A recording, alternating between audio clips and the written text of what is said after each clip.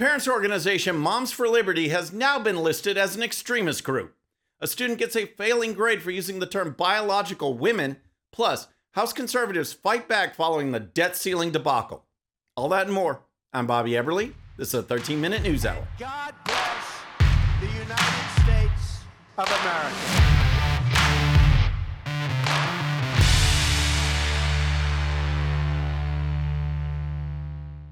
Okay, friends, welcome to the show. Happy Wednesday. I hope you're having a great week. If you're new to the show, thank you so much for tuning in. We're going to start with parental involvement in schools and how it's sending shockwaves throughout the left. The last thing any Marxist wants is for parents to be involved in the education process, because over the last few decades, children's education has become completely transformed. Math, science, reading, and other core subjects are no longer the end game. Those classical topics are merely the window dressing for the real education, which is to produce a generation of activists bent on destroying the status quo and implementing a Marxist state. That's why, as parents have become more involved in what's going on at their children's schools, as they speak out more at school board meetings, as more concerned parents run for those school board spots, the left has been on the offensive. Remember the debate between Terry McAuliffe and now Virginia Governor Glenn Youngkin? McAuliffe said this. So first of all, this shows how clueless Glenn Youngkin is. He doesn't understand what the laws were because he's never been involved here in helping Virginia. But it was not. The parents had to write to veto books, Glenn, not to be knowledgeable about it, also take them off the shelves. And I'm not going to let parents come into schools and actually take books out and make their own decision. You vetoed it. So, yeah, I stopped the bill that I don't think parents should be telling schools what they should teach. I don't think parents should be telling schools what they should teach. That's what he said. And his campaign was basically finished right there. But comments like that were just the first wave of going after parents. We learned that this practice of parents speaking out at school board meetings was listed as a threat to the left that just had to be shut down. That's how they thought about it. So the leading National School Board Association met with the Biden White House, and the result last year was parents getting listed as potential domestic terrorists. Newly surfaced memos show the National School Board Association did have coordination with the White House and the Department of Justice before sending a notorious email comparing parent protesters to domestic terrorists. This appearing to contradict testimony from Attorney General Merrick Garland back in October. Yes, Biden's Justice Department is not cracking down on Hunter Biden's criminal activities or Antifa or human trafficking. Nope, Biden's team is cracking down on parents because, again, pulling back the veil and revealing what is really going on in schools is something the left will try to stop at all costs. And now, the far left's Southern Poverty Law Center, which is a resource often referred to by legacy television news, newspapers, and other media outlets as a credible source, has listed the parents' groups right alongside the KKK in its map of hate groups in America.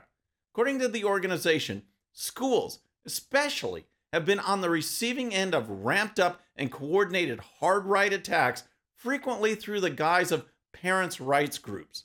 That's a quote from the SPLC's Year in Hate and Extremism report. Here's more.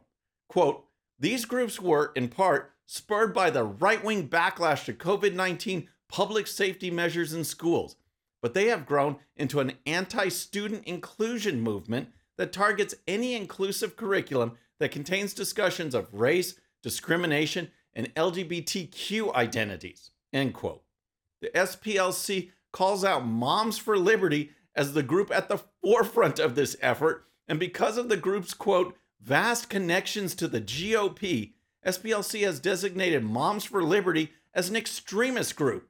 The report notes that Moms for Liberty activists can be spotted at school board meetings across the country wearing shirts and carrying signs that declare, "We do not co-parent with the government." Oh no, we can't have a bunch of moms showing up at school board meetings. Give me a break, folks. 2 months ago, Tiffany Justice, the co-founder of Moms for Liberty, testified before Congress. Here's part of her opening remarks. Free speech has been chilled for too long by our own government. I applaud you for bringing attention to the intimidation and harassment of law-abiding citizens. Parents have the fundamental right to direct the upbringing of their children.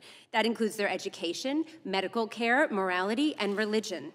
I want to be clear. These are inherent, natural rights. Parental rights do not stop at the classroom door. We do not co-parent with the government. Awesome comments. But it's comments like that and the activism of Moms for Liberty that landed the group on the same map as the KKK, according to the Southern Poverty Law Center. And here's the thing. If some fringe left-wing group wants to attack Moms for Liberty for speaking out and defending children, go for it. The problem is that the media outlets reference SPLC as if it's credible. And thus when people look at this list of hate groups and see Moms for Liberty, they wonder what's going on. The real hate group is the SPLC because advancing the leftist agenda of conflict, division, and hate is all it cares about. All right, next let's talk about the left's attack on normalcy. But first, if you're new to the show or haven't subscribed yet, regardless of platform, just search out my name, hit that subscribe button, make sure notifications are turned on. That way you can follow the show and help us grow. Okay, next let's talk about the push we see in schools, television, corporations, and more to advance the transgender and woke agenda. This effort is magnified even more since the entire month of June has been hijacked as Pride Month to radically and aggressively push lifestyles onto the vast majority of people who just want to go on with their lives. These lifestyles, along with sexually explicit books, flyers, and videos, are being pushed on children at younger and younger ages. Again, this goes back to the Marxist ideal that schools are not in the business of educating in the classical sense of teaching core subjects. Schools are now in the business of educating the next generation of left-wing activists. That's all that matters. That's what you will see. That's why you will see pride celebrations in schools or protests for the environment, but you never see children outside in a protest for patriotism or the right to life or the notion of just letting kids be kids. Of course not, because that is not the agenda of the left-wing adults who are in control. Check out this example from the college level. A student, Olivia Krolczyk, received a failing grade in class because she mentioned biological women in her assignment. University of Cincinnati sophomore, soon-to-be junior, Olivia Krolczyk, who says she initially got a 0 on a project because she used the term biological women, the term apparently too exclusionary for her women's gender studies and pop culture professor. She says she failed, even though the professor had complimented her, quote, solid proposal for a paper on feminism and the challenges female athletes have faced through the years, especially now. This is unreal. The paper was actually written about women's sports and facing this new wave of men in women's sports. So how can you possibly write about that subject without identifying the biological women from the dudes pretending to be women? You can't. But in today's leftist education environment, you have to accept what the left is pushing as undeniable, irrefutable truth. Here's more. When I initially saw that I got a 0, I was pretty shocked. Honestly, I laughed when I saw it because I didn't think anyone would actually give a 0 because I used the term biological women. But then it became apparent to me that she was pushing that agenda on me. Because the term biological women is contributing to heteronormativity and it's following TERF ideology, a bunch of new words that are made early. It's just ridiculous. But that's what's going on in America's schools. It's an effort to destroy the definition of normal. And make no mistake, that's what this push this month is all about. It's not about who some adult decides to have sex with or be attracted to. It's pushing graphic sexuality on kids and also portraying deviant behavior as normal. Here's a clip from a pride parade billed as family friendly.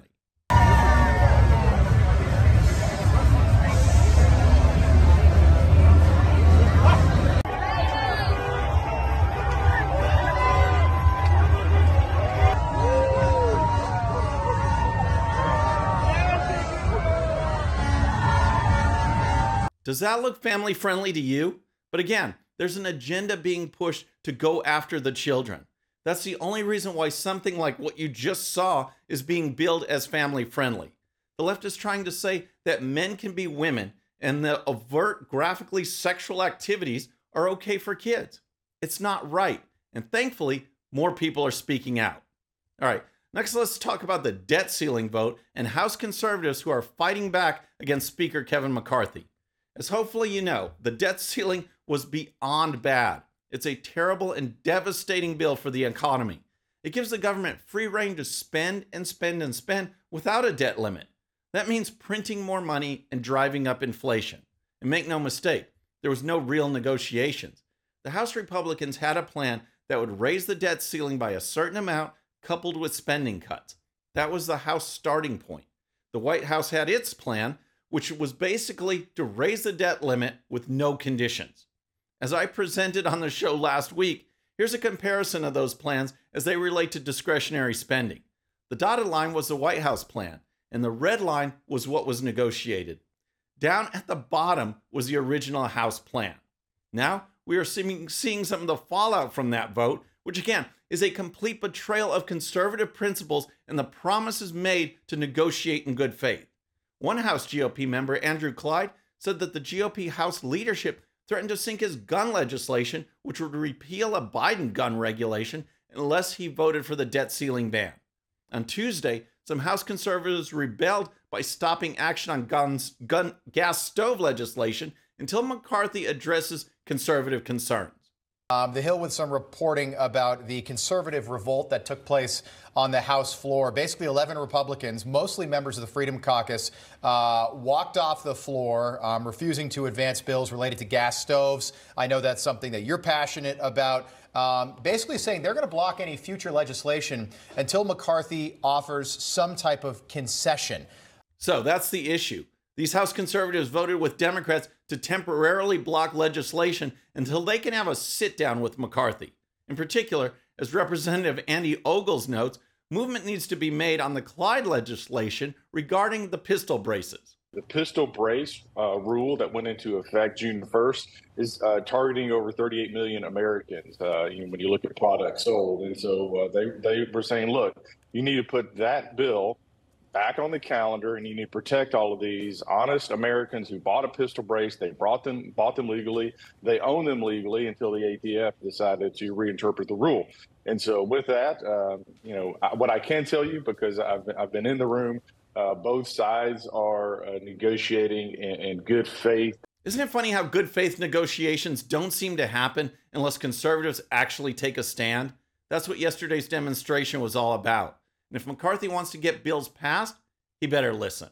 All right, next I quickly want to bring up the latest comments by Biden's Treasury Secretary, Janet Yellen. In case there's any doubt about Biden's next move to weaken America's economy, Yellen gladly clears things up. It's not all a matter of spending. I think we, in the interest of tax fairness and having the resources to invest in our economy, we also need to be considering proposals that would enhance revenue while also controlling spending. There you have it.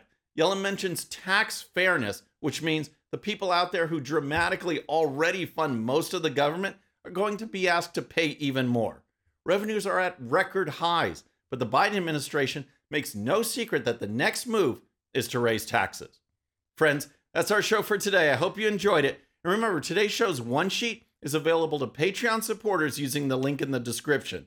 The one sheet gives you the links to all the videos and stories used on today's show, so you can dive even deeper into each issue.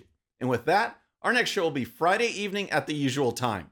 Until then, I'm Bobby Eberle. This is a 13-minute news hour.